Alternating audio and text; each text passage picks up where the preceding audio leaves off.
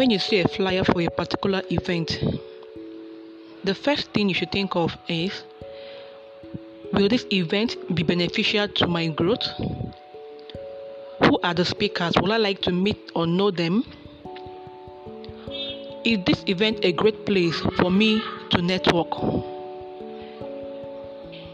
My number one reason for going to any event, one of them is the speakers and also that opportunity I am going to get to network with other personalities and brands.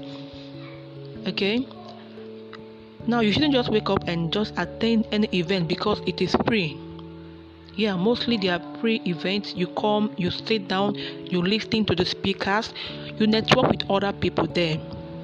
Now, what about the paid ones? Most people might shy away from that and move towards the free one because it is free. Now, just think about these three things. What am I going to learn in that event?